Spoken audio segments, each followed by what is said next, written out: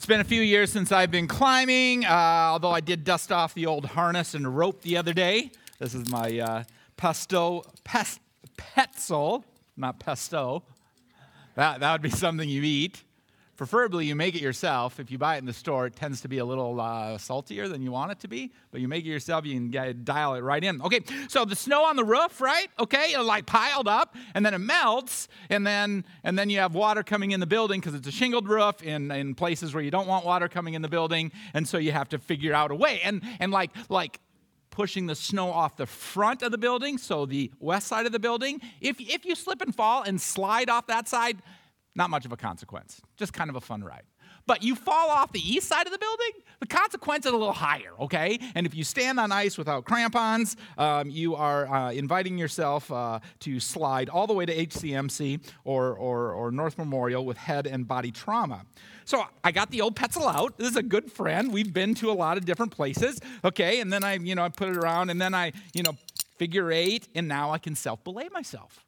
So not only do I get to flex a little bit for a Sunday morning illustration, but I get to self-rescue in the event that I slip and fall. The first time I went climbing outside, Shovel Point, North Shore, a climb called Rise Over Run. It's not a hard climb. It's a very easy climb, 5.7 on the Yosemite system. I asked because I wasn't sure, right? What if there's not a handhold? What if I get down there and I can't get back up? Which was betraying both my ignorance and my lack of experience when it came to climbing. What I discovered about climbing is sometimes the hardest thing to do is to move from a strong position to a better spot. Be hanging out on the side of a cliff, you got a nice little ledge to stand on, you're like, man, I could stand here literally all day long.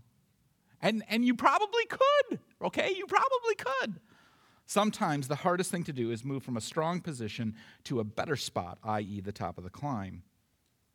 Sometimes the easiest thing to do is to move from a bad spot to a better situation. Okay, if it's desperate and you don't like where you're standing, you're like, no, I want to find better traction. And sometimes, if it's so desperate, the seemingly impossible thing to do is move from a bad situation to a strong position, as odd as that might sound. Sometimes the hardest thing to do is to move from a strong position to a better spot. Sometimes the easiest thing to do is to move from a bad spot to a better situation. Sometimes the seemingly impossible thing to do is to move from a bad situation to a strong position.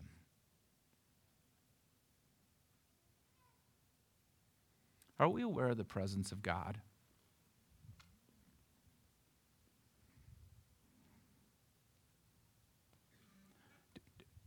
Do we pay attention enough? Have we developed the ability to see God? So in tune to what is going on around us that we instantly see God, both in the good and the bad. See where God is working, see what God is doing, see how God is influencing, and by extension, where God isn't working, what God is not doing, how God is not influencing. And can we develop the ability to see God at work in our lives? Page 1008, verse 23, Hebrews chapter 11. By faith, Moses, when he was born, was hidden for 3 months by his parents because they saw that the child was beautiful and they were not afraid of the king's edict. By faith, Moses, when he was grown up, refused to be called the son of Pharaoh's daughter, choosing rather to be mistreated with the people of God than to enjoy the fleeting pleasures of sin. He considered the reproach of Christ greater wealth than the treasures of Egypt, for he was looking to the reward. By faith he left Egypt, not being afraid of the anger of the king, for he endured as seeing him who is invisible. By faith, he kept the Passover and sprinkled the blood so that the destroyer of the firstborn might not touch them. By faith, the people crossed the Red Sea as on dry land, but the Egyptians, when they attempted to do the same, were drowned. By faith, when he was born, was hidden for 3 months by his parents because they saw the child was beautiful. The reason why I omit Moses' name is, for sure, Moses gets a name, but when he's born, he doesn't get a name, which is intriguing. And it's not a shock that a parent would find their child beautiful. Oh, he has your eyes, my hairline. I don't even know if that works because, we get our hair from our mothers, right? Acts 7:12. Stephen talks about Moses. Exodus chapters 1 through 14 talk about Moses. And this idea of beauty isn't the idea that a parent would find their child beautiful. It's the idea that there's something special about this kid, right out of the gate. Not totally sure, but that sense, that feeling, that something inside. The story covers an insidious plot by Pharaoh to wage genocide against the descendants of Abraham, Isaac, and Jacob. I don't know if you know the story. Pharaoh was fed up with the children of Israel. Jacob's name becomes Israel. Israel's 12 sons. They've reproduced. They've become numerous. And so he orders to get back at them. He orders that their firstborn sons be killed, thrown into the Nile. This is an easy one to understand, right? One would do anything that they could to protect their child because life is so valuable. Again, the word beautiful isn't so much about beauty, although I'm sure Moses was a beautiful baby. All babies are beautiful. But more that there is something different about this kid. The book of Exodus, which has the most verses spilled on Moses, doesn't articulate much about the parents. Outside of being from the tribe of Levi, their names are not even mentioned. Which, if you go with Mosaic authorship for the book of Exodus, doesn't that seem a little odd? I mean, wouldn't you at least include your parents' name? Talk about an ungrateful child. I'm joking. But what we do have is this initial act of faith not being done by Moses. He doesn't even have his name yet. By his mom and dad, who personally do the correct thing even in the midst of a pretty dismal environment. You have to imagine, because even though the text doesn't articulate it, Pharaoh would have set up pretty aggressive penalties for violating his edict. And in spite of that, they do the correct thing. And we often face that, right? What is the correct thing to do? By faith, Moses, when he was grown up, refused to be called the son of Pharaoh's daughter. Now, I don't know if you know the story, but Moses, before he was named, was born. His parents knew that they were supposed to kill him. They weren't going to do that. They took care of him for 3 months and then got to the point where you can't cover up a child anymore. But they didn't want to kill the child. And so the mom took Moses, doesn't have that name yet, down to the Nile, put him in basically a raft made out of bulrushes, and pushed him out into the water.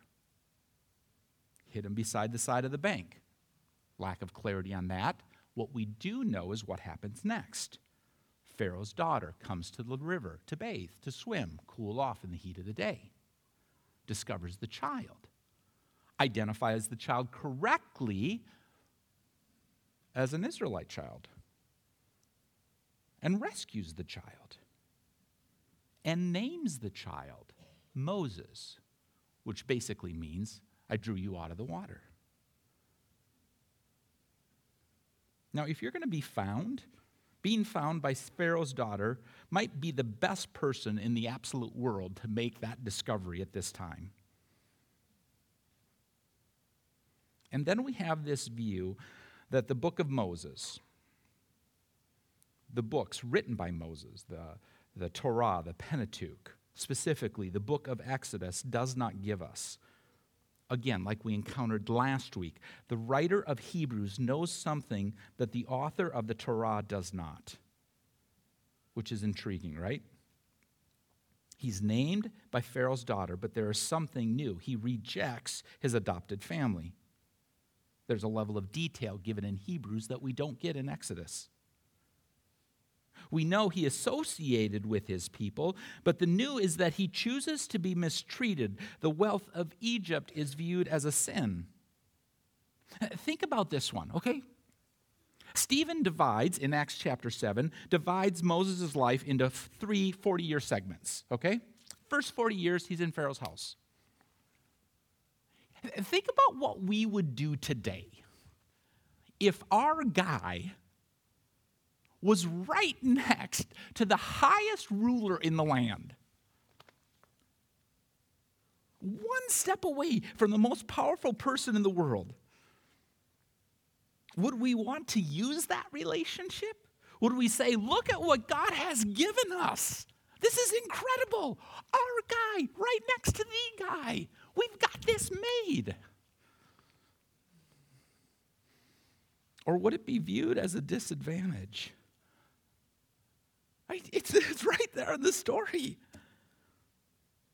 Moses, according to Hebrews, says he rejects the power he would have had. And he embraces, check this out, choosing rather to be mistreated with the people of God than to enjoy the fleeting pleasures of sin. He considered the reproach of Christ. Wait a second. The reproach of Christ? I mean, aren't we at least 1,000 years or a couple thousand years away from the birth of Jesus? What did Moses see? The Messiah, the coming one? Who will be greater? It's always amazing to me when someone can see further than the temporal.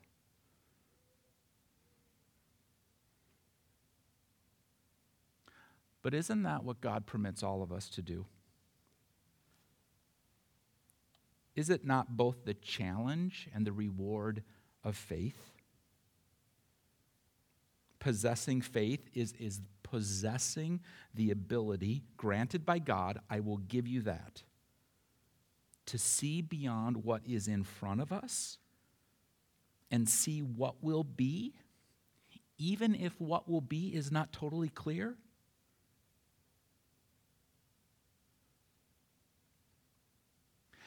And if all that we possess of what will be is that what will be better if we follow God, is that not enough?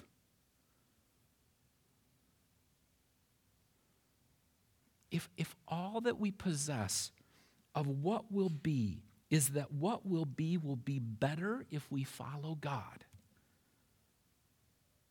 is that not enough?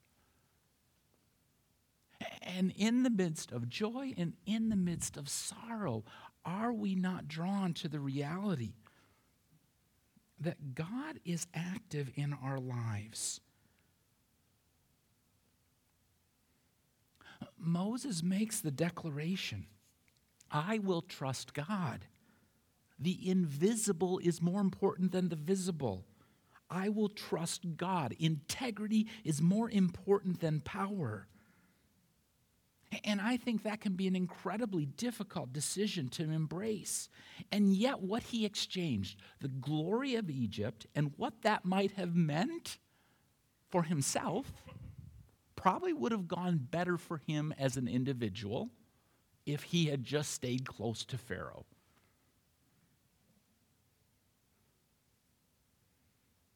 He let go of. And became more and realized more and saved more people than if he had stayed. He let go of power. He let go of control in exchange for integrity. And like I said, that's a tough one. Man, do we like to control situations. Man, do we like to have power over people. Man, do we like to think we have power over people. You know, basic German shepherd, come, sit, stay. You can do it with a 2-year-old. It gets harder with a 4-year-old. Logarithmically harder with an 8-year-old. Exponentially, is exponentially more than logarithmically? I should have put exponentially first and then logarithmically, okay? You see where I'm going, right? We want to control. We want to have power. Moses says, I don't want power. I don't want control. I want integrity. I want faith. I want trust. And I find myself resonating with that. I can't control you. I can't even control myself. I can attempt to influence, sure. I make no effort to control you. I have no desire to get into power. I'm not interested in power. And I do this imperfectly. But I think Moses saw something. It's ultimately the decision that Christ made, right? Hence the phrase, rejecting what the world offered for what God offered, the reproach of Christ. For me, there's a litmus test that I often check myself with. And the litmus test is this. If I have to become what I hate or detest to get what I think I want or what I think God wants, then I know I've crossed the line. It's why walking with God is so incredibly important. It's like why knowing what the Bible says is so incredibly important. It's why we push and push and push to the reality of what this word says. And so they left, verse 27. By faith he left Egypt, not being afraid of the anger of the king, for he endured as seeing him who is invisible. Seeing what can't be seen, right? By faith he kept the Passover and sprinkled the blood. Check this one out. The biggest plague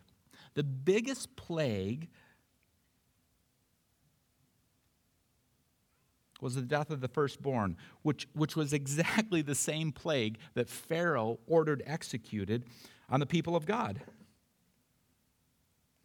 I mean, that should have been Moses' fate.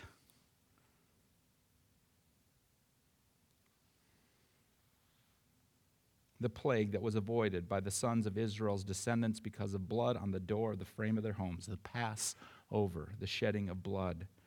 Faith that this would work, then faith to move. The Exodus, can you imagine that? Getting that many people willing to kill a lamb at the same time. Spread the blood on doorposts and go. Can you imagine getting this done today? Okay, here's what we're going to do. No, I don't want to do that. Here's what we're going to do. I don't want to sacrifice my lamb. No. Here's what we're going to do. No, I get to exercise my own freedom. Here's what we're going to do in faith. No, I don't want to do that. I mean, just to have everyone aligned is a miracle. And to be sure, there would be many that would in the future fail the test. Most would die in the desert. But they had the faith to leave. They had the faith to escape. That in that moment, led by Moses, who was led by God, they moved from something horrible to something unknown. At least for Moses, the ability to see that the invisible was more real than the visible. That God was greater than Pharaoh.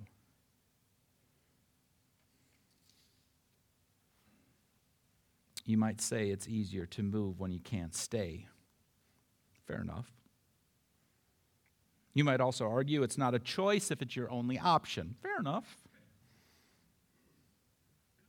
But they still had to leave. The Exodus, the exit, the Exodus becomes a journey from the place of being a sojourner or a slave and moving to a place that God has promised. Faith to escape. Let's think about this, shall we?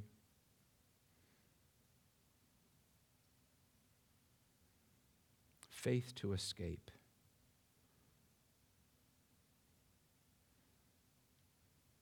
What is God asking us to leave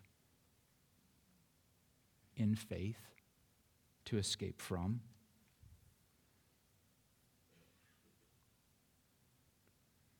What's the thing that we like least about ourselves? The behavior I find most challenging, the sort of repetitive servitude to something that is temporal but not eternal.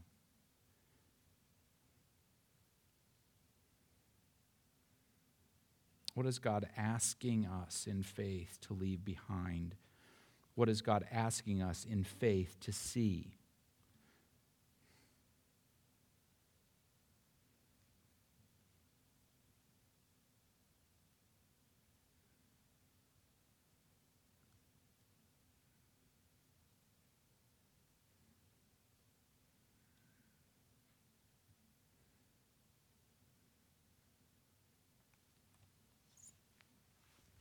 I'm sorry, I can't not do this.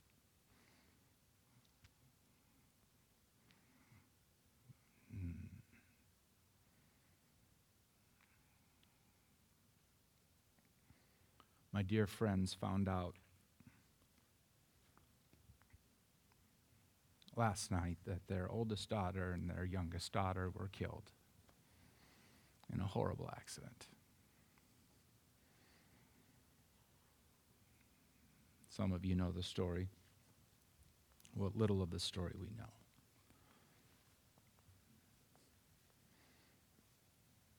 And I will preserve their names for right now because they need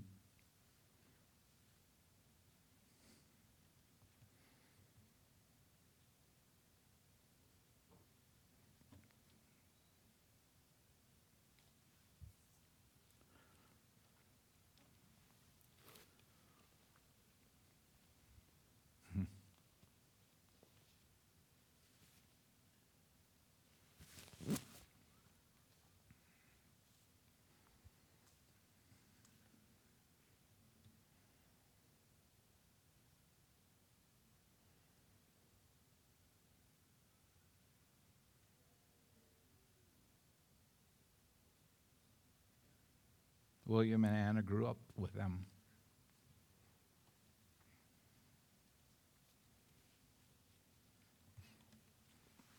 Will and their daughter, older daughter, are the same age.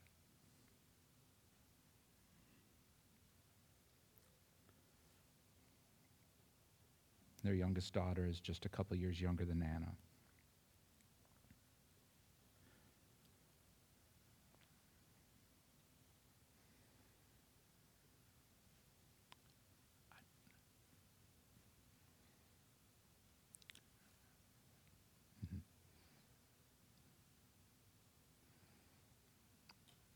Yeah. Yes.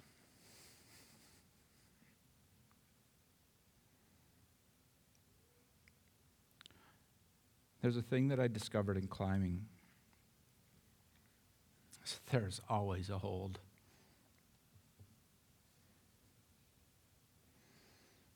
There's always a place to put your hand or your feet.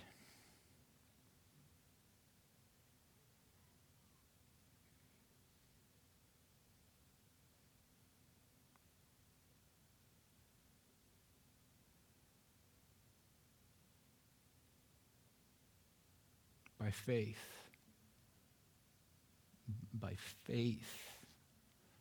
we do life.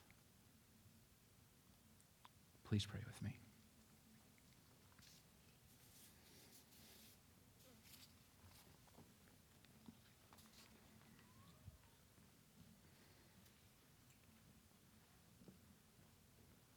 Father, I come in the name of Jesus.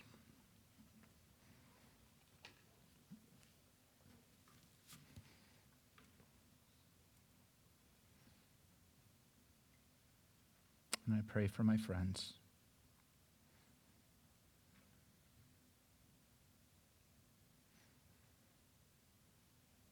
And I pray for your Spirit's presence in a way I can't possibly imagine.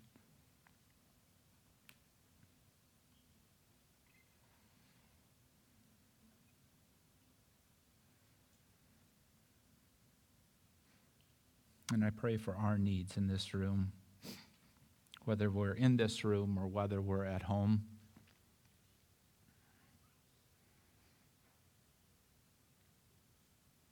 That your Spirit will meet our needs as well.